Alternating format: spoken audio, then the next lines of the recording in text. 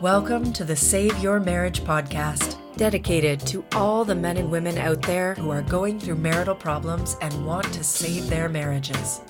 Here, we give you tools, perspectives, and insight into how to save your marriage and have a thriving marriage. This podcast is sponsored by The Fortified Spouse. And now, here's your host, Arturo Henriquez. Hello, everybody, and welcome to this episode. Thank you very much for listening. I just want to invite all the men and women out there to book a private complimentary call with me. We will talk about your particular situation in private and give you lots of guidance and put you on the path to restoring and saving your marriage. Just go to www.fortifiedspouse.com/call. That's CALL. Many times when people contact me about working on their marriage, they kind of tell me the reasons they don't think they can. They're basically giving me all of the excuses that come to their mind that keep them from taking action. They're thinking they're legitimate excuses, but usually there are some pretty major flaws in those excuses. But these are the reasons for them not to take action. And one of them is the idea of delaying the inevitable, that my marriage is doomed to fail either way. So I had somebody said, why should I work on my marriage? Because it's just going to delay the inevitable. I'm going to work and work and work only to have it end at the end, and then I'll be heartbroken. So why should I even put in the effort? And it's that idea of delaying the inevitable that often lodges in people's minds, that they think that what if you work on it and you just get to the same place? Now, there is some reason for people to think that. Maybe you've tried something in the past, right? Maybe your spouse said, I'm not happy, and you tried to do some things to work back from that, and things had gotten a little bit better. You were communicating better, and then you kind of slid back to your old patterns. That's often the case for couples. In fact, many people find that it is a repetitive thing in life. It's really about changing our habits. We sometimes go right back to those old habits because they're the easy way for our brain to deal with things unless we really make true and real changes.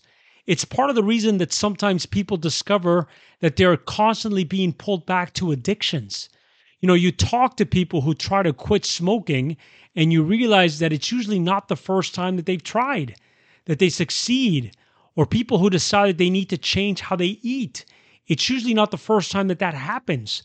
In fact, one of the reasons that people make real and permanent changes is because suddenly they realize that things really are that bad, that they are in crisis mode, that they suddenly are aware that things really are at risk, things that maybe they thought weren't so bad.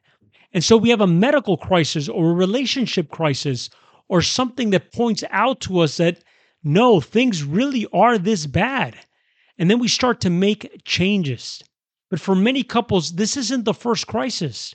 Most marriages don't find themselves on the verge of divorce in the first fight, or the first disagreement, or the first hurt, or the first hurdle to getting to something new. Now, let me just be very clear here. When I'm talking about this, let me give you some statistics. 100% of marriages have difficulties. We all have difficulties in marriages. About 50% of those people will either find a way to work it through or live with it. Now, that's the facts. Those are statistics. About half of marriages will end in divorce. But all marriages have difficulties, have disagreements. That's the nature of living intimately with somebody. And the question is whether we find the right dance together. Not how to limp along in the old dance, but how to find a new dance that works for us. So is the marriage failure unavoidable? Is it really inevitable? Are you really only delaying the inevitable if you work on that? So let's talk a little bit about what I think about the inevitables. On a pretty regular basis, like 4 to 5 times a week, I play soccer and it checks a lot of boxes. But one of them, the big one, is that it gives me an opportunity to do some intense exercising. I take care of myself in part because I'm truly trying to delay the inevitable. I'm trying to delay when I might get sick and certainly when I'm going to die. I want to put that off as long as possible so that I can have as full of a life as possible. And the reason I'm trying to delay the inevitable is because it is absolutely inevitable. You and I and everyone around us will face death. There's no way around that. But for something to be inevitable, it has to be something that cannot be avoided. Now, back to the exercise, delaying the inevitable is not the only reason I exercise. I also do it because it allows me to enjoy life more. I have times with my friends. I enjoy a sport that I absolutely love, and I get to some me time, some alone time. So I've realized that there are many things that happen in life where I'm able to go further than other people because I'm in better shape than some other people. And so maybe I can walk more than some people. Maybe I can hike further. Maybe I can run longer or faster or do something else that will allow me to keep going. And it allows me to do the other things in life with greater enjoyment. So if I have a basic level of health and I'm able to move around with less pain, I'm able to do more things in life. A lot more is open to me because I happen to be in better shape. I also have more capacity because of that. I have more energy during the day. I get better sleep. I get more things done and do it for more time, which allows me, and this is the big one, to make a difference in the world. I'm able to escape death. So the question for me is what I can do between here and the inevitable of dying. How much of a difference can I make in the world? How much of a difference can I make in the lives of those I love? How much can I make a difference for those in my immediate surroundings? If I'm in better health, I'm able to do more of that.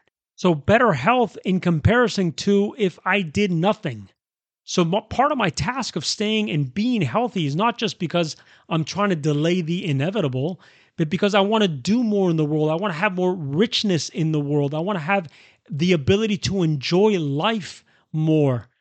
At the very minimum, I get to enjoy this moment much more by being in better shape, which is a little different than some other things.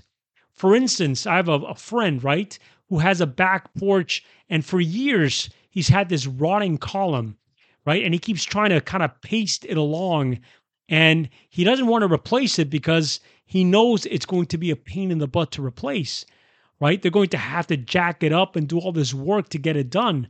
So he keep kind of just paste it up and put band-aid solutions, right? He adds reinforcements and wrap things around it to keep it together and, puts new screws in it to kind of keep the pieces together and all those things. And basically at that moment, he's delaying the inevitable. But here's the cool thing.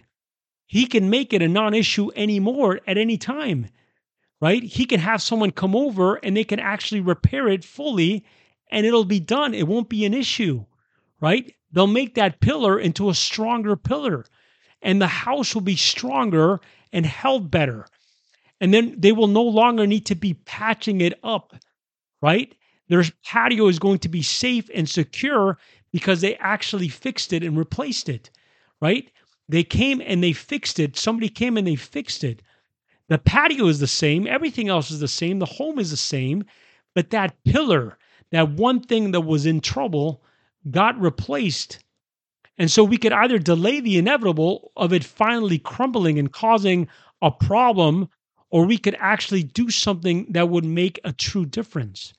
Or my friend brought an old rotting house and he decided to rehab it. And instead of delaying the inevitable of kind of moving in and allowing the walls and everything to fall around behind him, he stripped the whole thing, walls all the way down back to their studs. He took the house all the way back to its foundation and he started building again because what was in there was crumbling around him and needed to be replaced.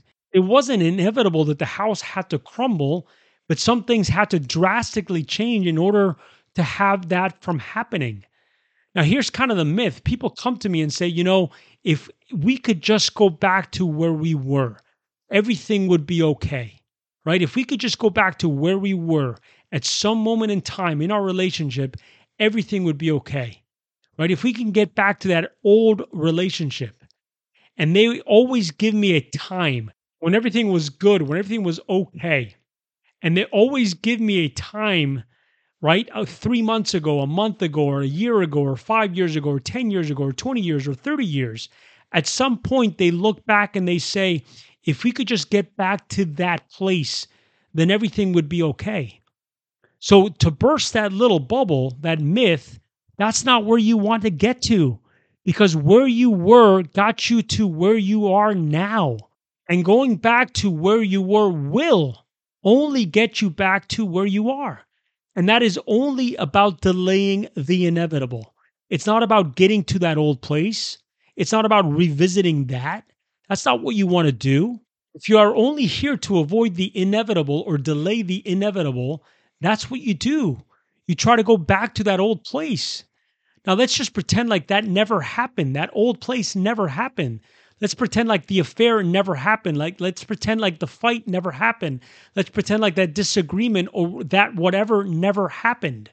That doesn't change anything, because all of those events happened based in the reality of the relationship as it was at that moment. It wasn't able to sustain full growth. So we have to find somewhere new. And that really is the task of saving your marriage, finding a new relationship, not a different person, but a new relationship between you. So I always think that there are three options in life. This came to me one day when I was listening to a friend of mine and what he did. He was in a very miserable job. I'm not going to go into all the details, but suffice it to say that he was ready to quit every day. He was so tired of what was going on, dealing with the people. He did not want to be in that office doing the things that were not enjoyable to him, making no different than coming back the next day and doing it all over again.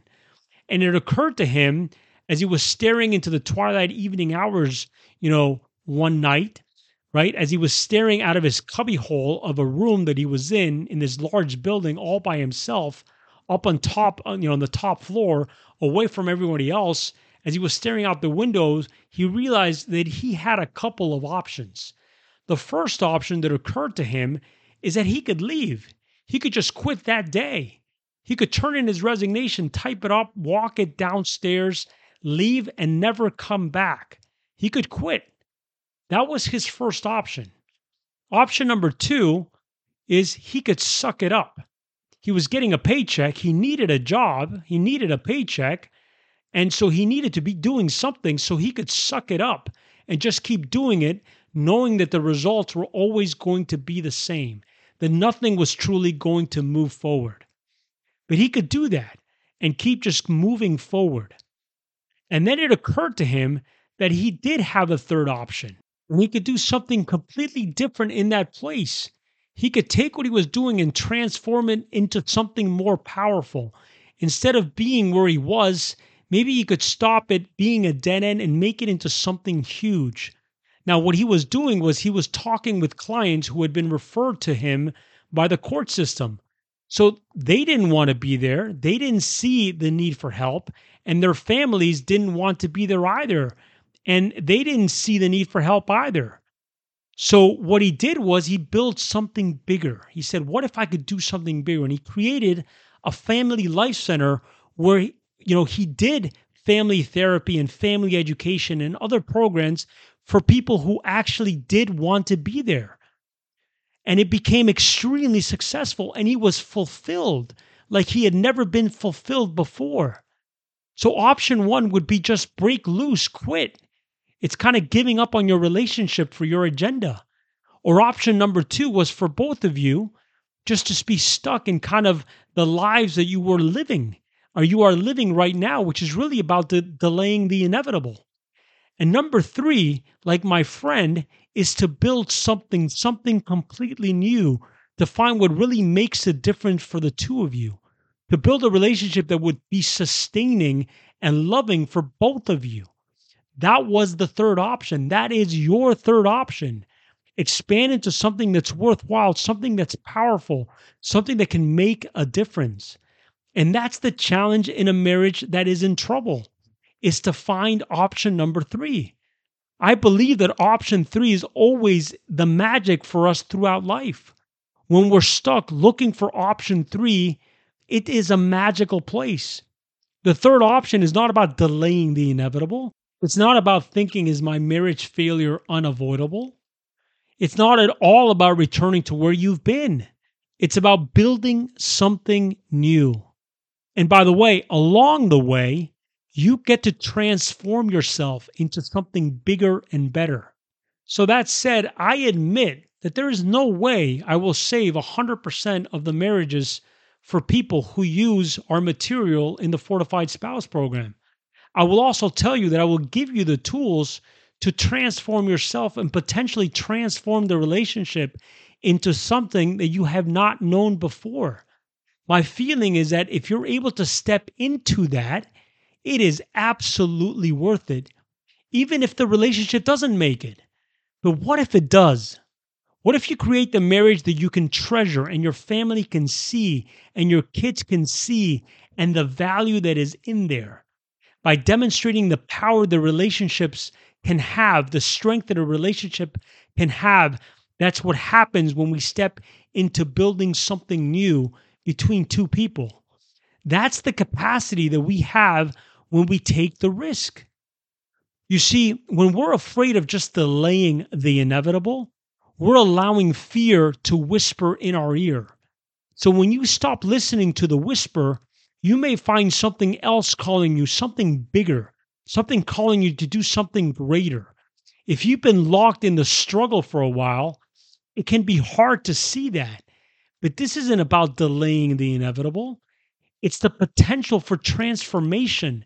It's the potential for finding something new in life that you didn't even know about and your spouse certainly cannot see. You see, delaying the inevitable is playing the old game, using the old patterns, relating the old way. But what happens if you can do transformation? What happens when you find the third option? Many people come to me saying, if you can tell me that I can save my relationship, I will absolutely do it. And I tell everybody, I can't tell you that you will save your relationship, but I can tell you that if you do nothing, what happens is nothing will happen. You can't save your relationship. The process of seeing if there's something on the other side begins when you step forward, and that takes courage. I believe that this process of saving a marriage is courageous action because you have to face your fears. One of your fears is, what if I'm putting off the inevitable? What if my marriage failure is unavoidable? But there's something calling within you, something deeper within you saying, I think that there's something that could be here. I believe our relationship deserves a chance, and I want to take that risk. So the question is between wanting to take the risk and allowing the fear to dictate to you. I never find fear to be a very good friend. I never find it to be a very good advisor. Just telling you that this is important, something you need to attend to, not something you need to run from. See, my belief was if people know what's possible, then they can step into what's possible. But you can't step into what you can't see if fear is dictating your actions. You have to be able to see a new place to go. You have to be able to see that third option. That's what the Fortified Spouse program is about, helping you find that third option and having your spouse see something that they are unable to see right now. Thank you for listening. Now, I want to introduce you to the Fortified Spouse program that has helped thousands of women and men just like you save their marriages with an 85% success rate. It is based on 4 fundamental pillars. 1, gain the tools to reconnect with your spouse. 2, understand the differences between men and women so we can appreciate and be more empathetic with our spouse. 3, learn how to gain inner confidence so we are no longer codependent on our spouse. And 4, deal with our insecurities and triggers so we are more emotionally in control and not as easily triggered. If you're interested in learning more about these tools to immediately stabilize the marriage and postpone and delay the divorce or separation or win your spouse back from an affair, then go to www.fortifiedspouse.com and enroll in the program. it is going to change your life. It is going to make you the best version of you, and it has the highest probability of saving your marriage. You have been listening to the Save Your Marriage podcast for men and women. For further information, visit The Fortified Spouse at www.fortifiedspouse.com. Thank you.